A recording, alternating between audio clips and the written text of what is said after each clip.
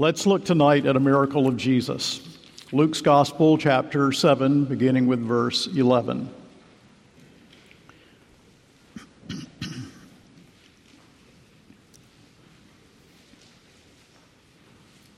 Luke 7, 11 through 17.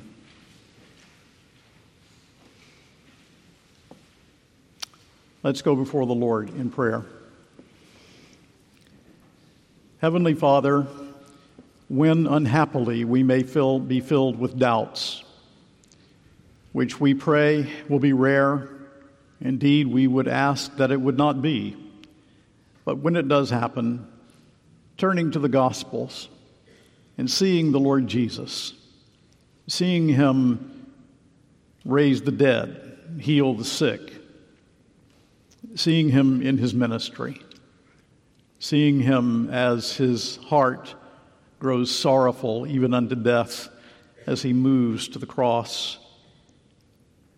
His resurrection day, ascension, seeing Him in the Gospels immediately strengthens our souls.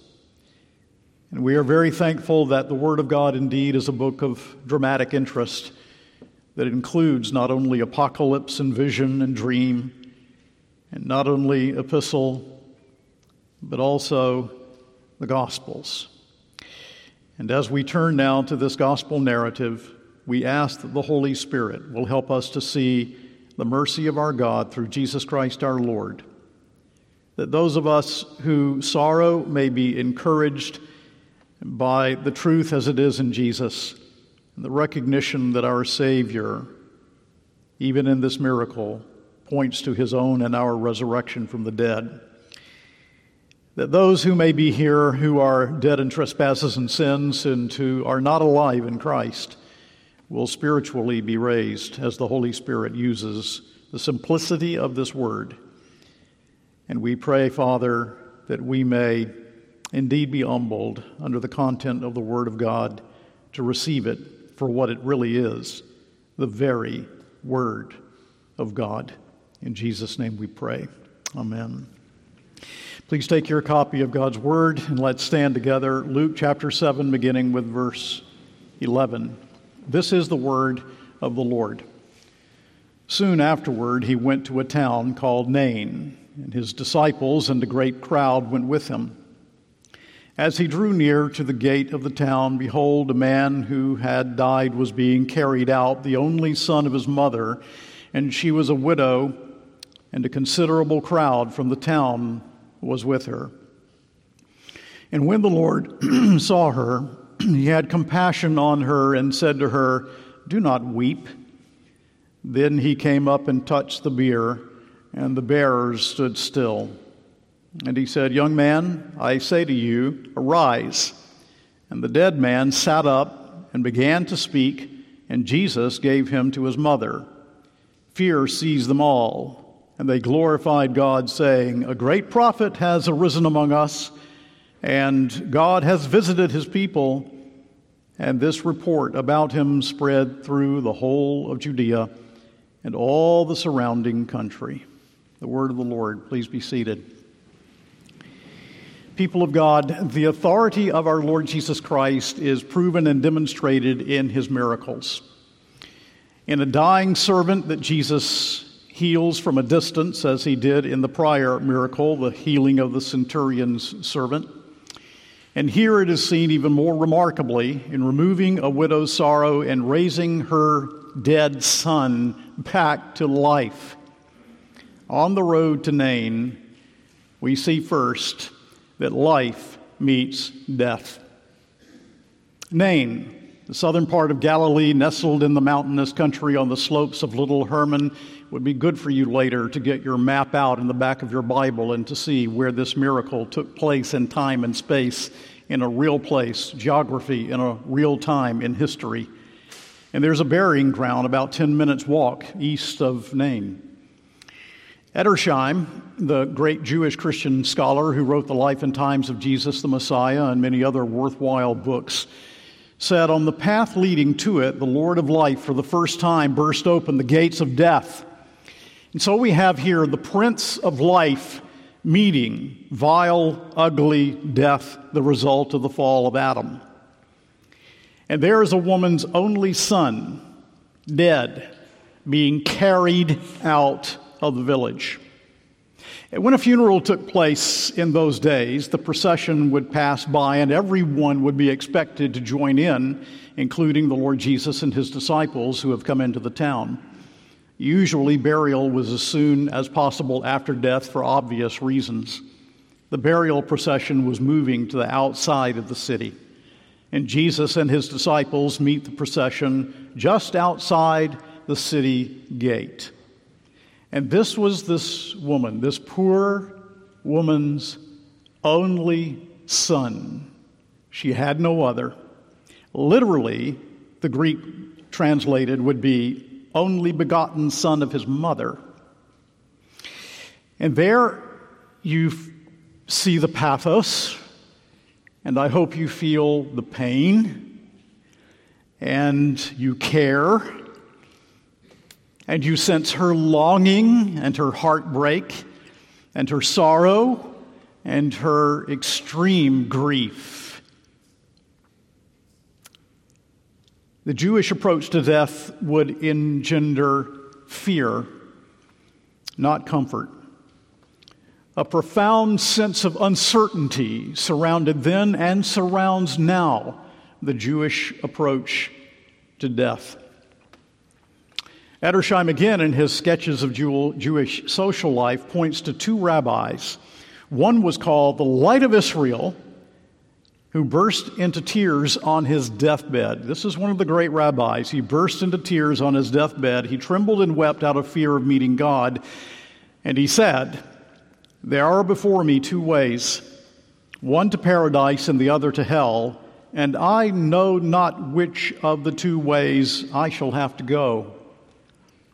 Then the other rabbi died, lifting up both hands, protesting that he had never broken one of the laws of God.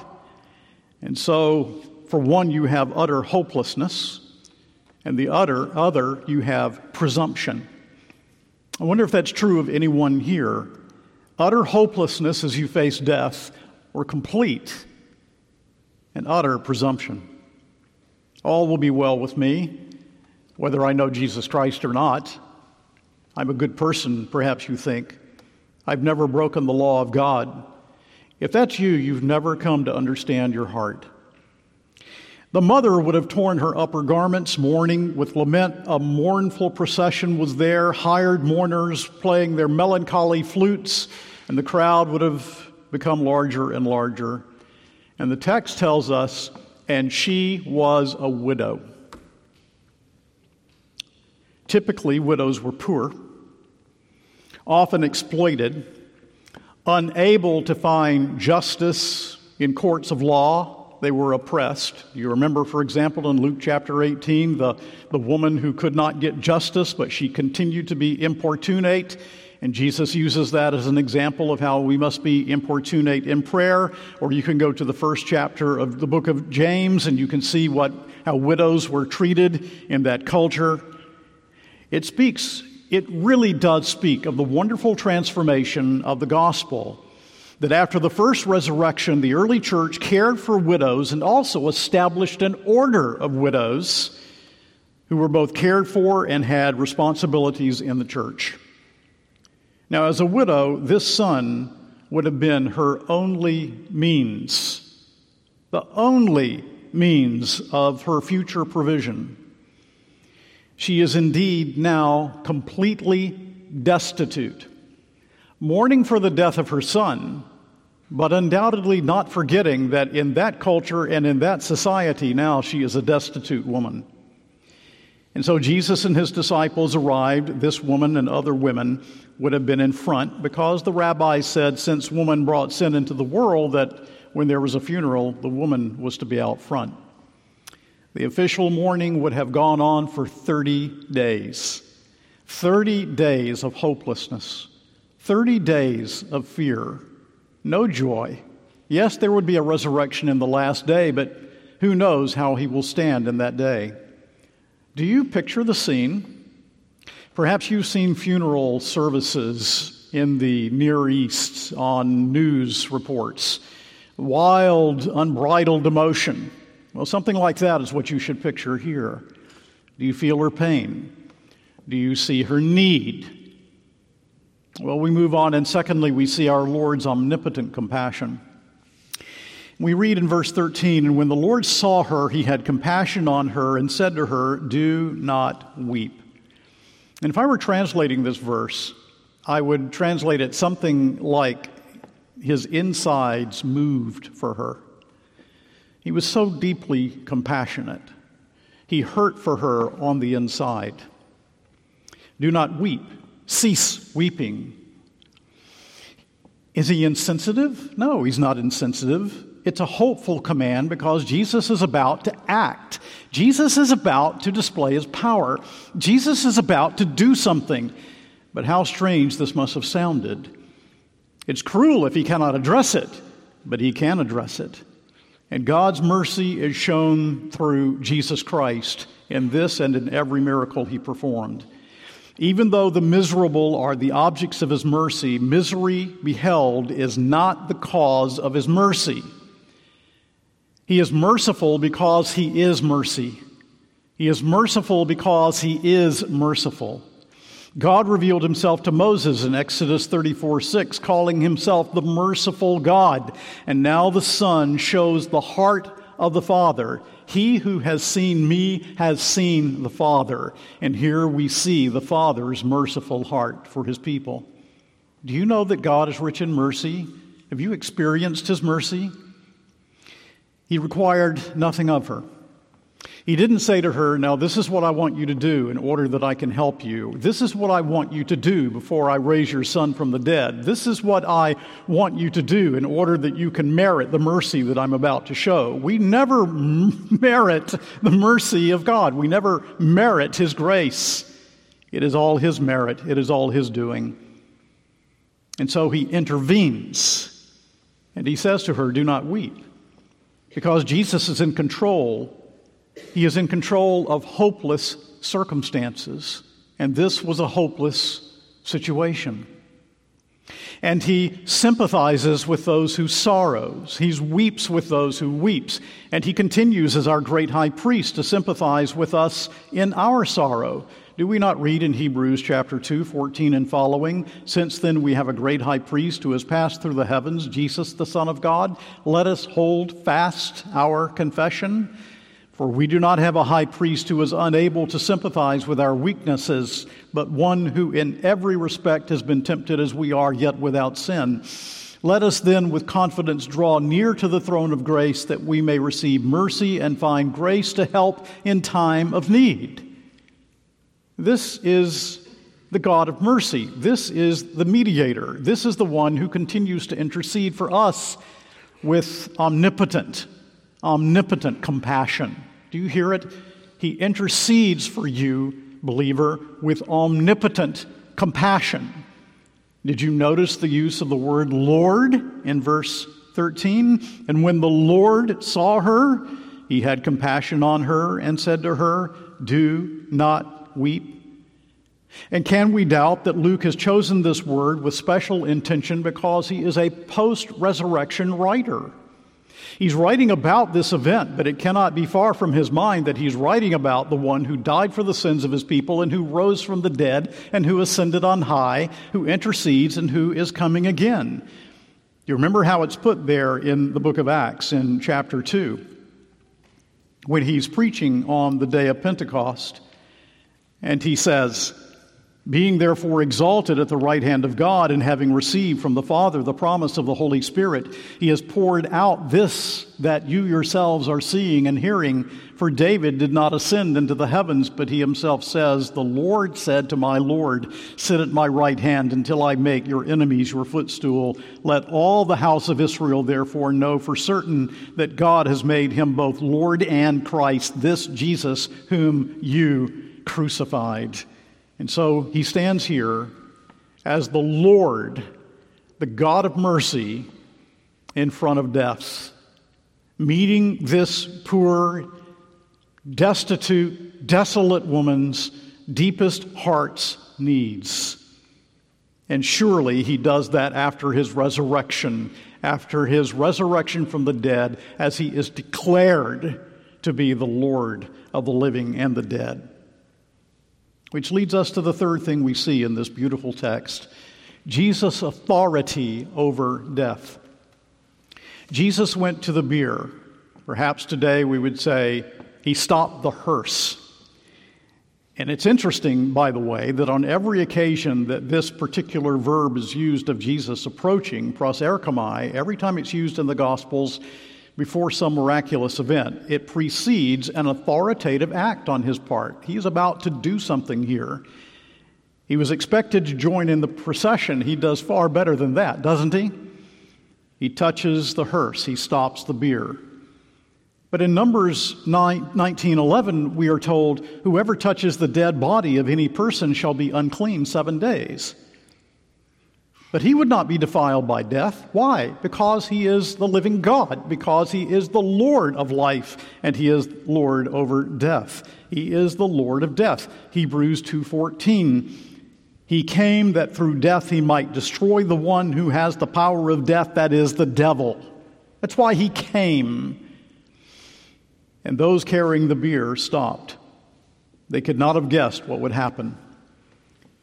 Jesus shows his authority by raising this dead son of this widowed woman, by raising this boy again to life.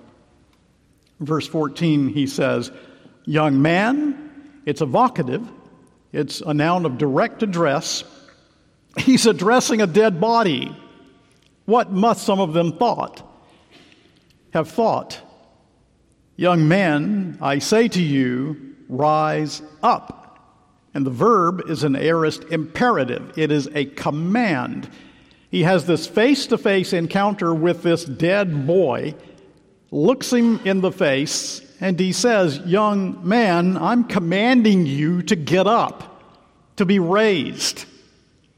And Edersheim so beautifully says again, one word of power burst inwards the sluices of Hades and outflowed once again the tide of life. This is sovereign command.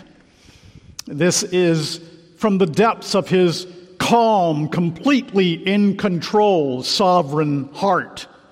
This is majestic authority.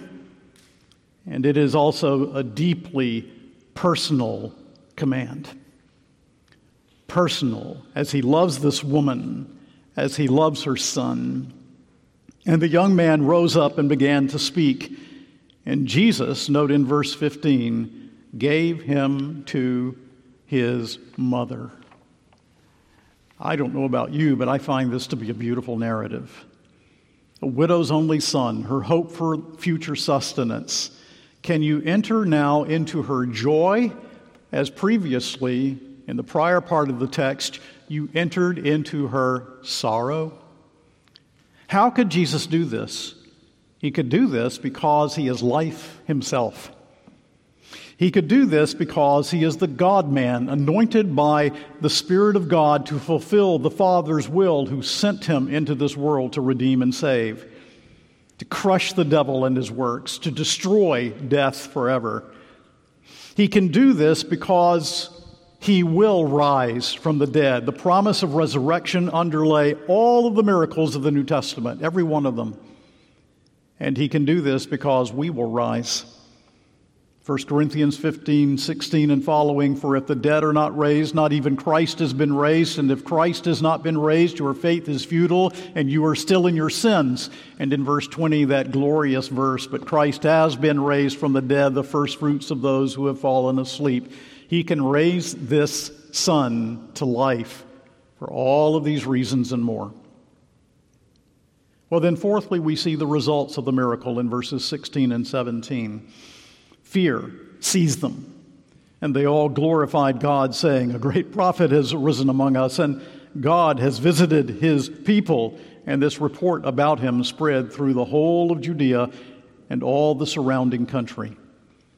Fear, again, we have here an aorist at once there was fear. And the verb, literally, fear took all.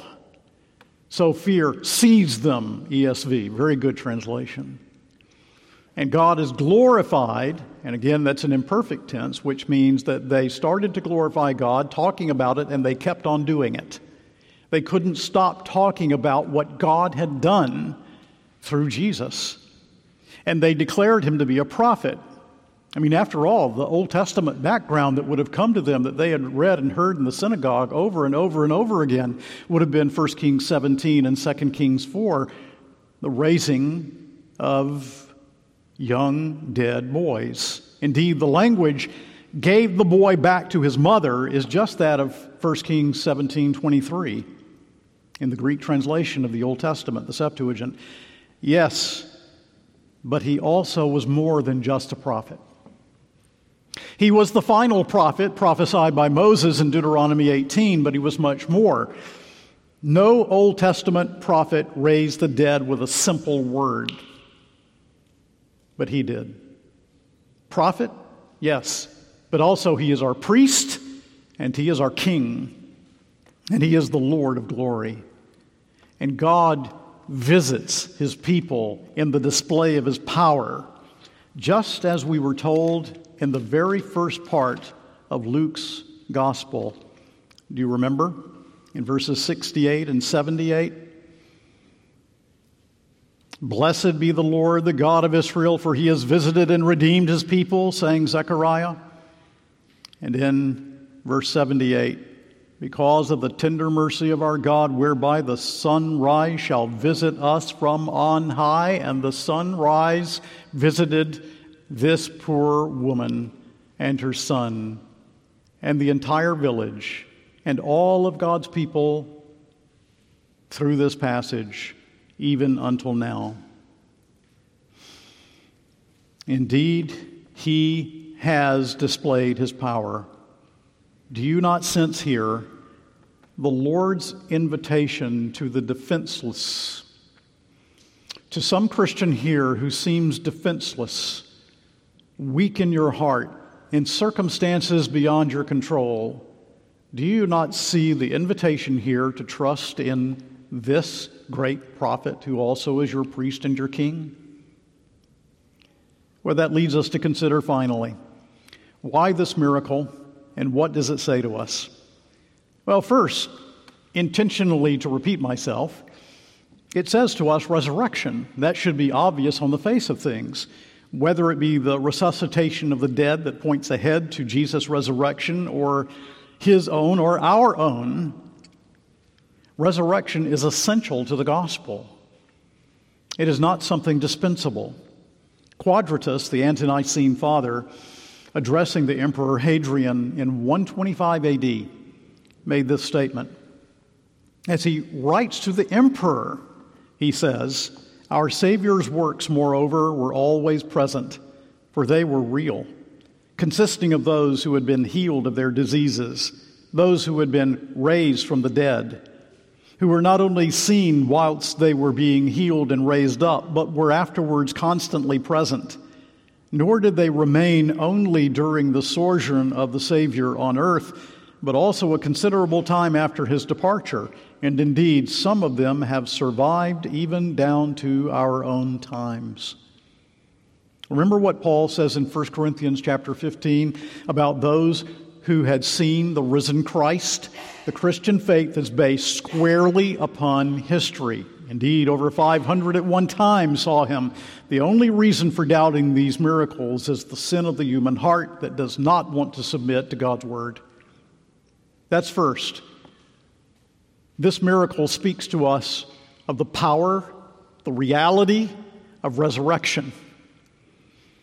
And then secondly, the miracles of Jesus were signs that the kingdom of God, that is his saving rule, has arrived in Jesus Christ.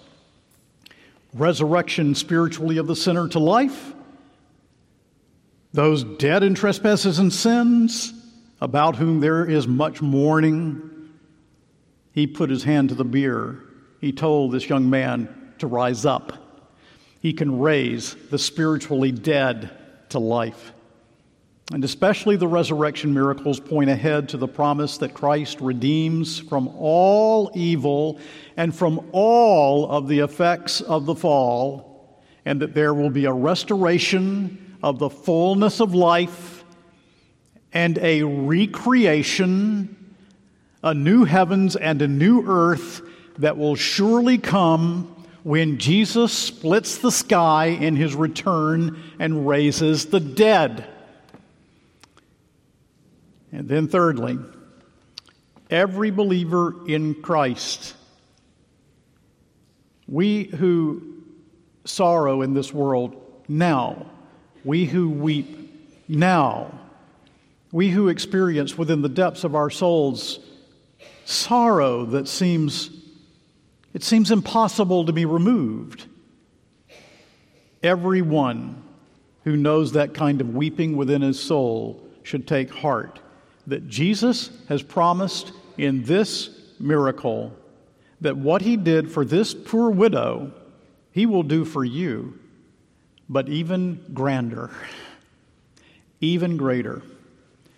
For if you will, for a moment, turn to Revelation 21 and read with me the first 4 verses. For here we have the promise that he will do for all of his sorrowing people what he did for this woman and more. Revelation 21. Then I saw a new heaven and a new earth, for the first heaven and the first earth had passed away, and the sea was no more. And I saw the holy city, New Jerusalem, coming down out of heaven from God, prepared as a bride adorned for her husband. And I heard a loud voice from the throne saying, Behold, the dwelling place of God is with man. He will dwell with them, and they will be his people, and God himself will be with them as their God. He will wipe away every tear from their eyes, and death shall be no more. Neither shall there be mourning, nor crying, nor pain anymore, for the former things have passed away. I ask you, who can dry tears the way Jesus can dry tears?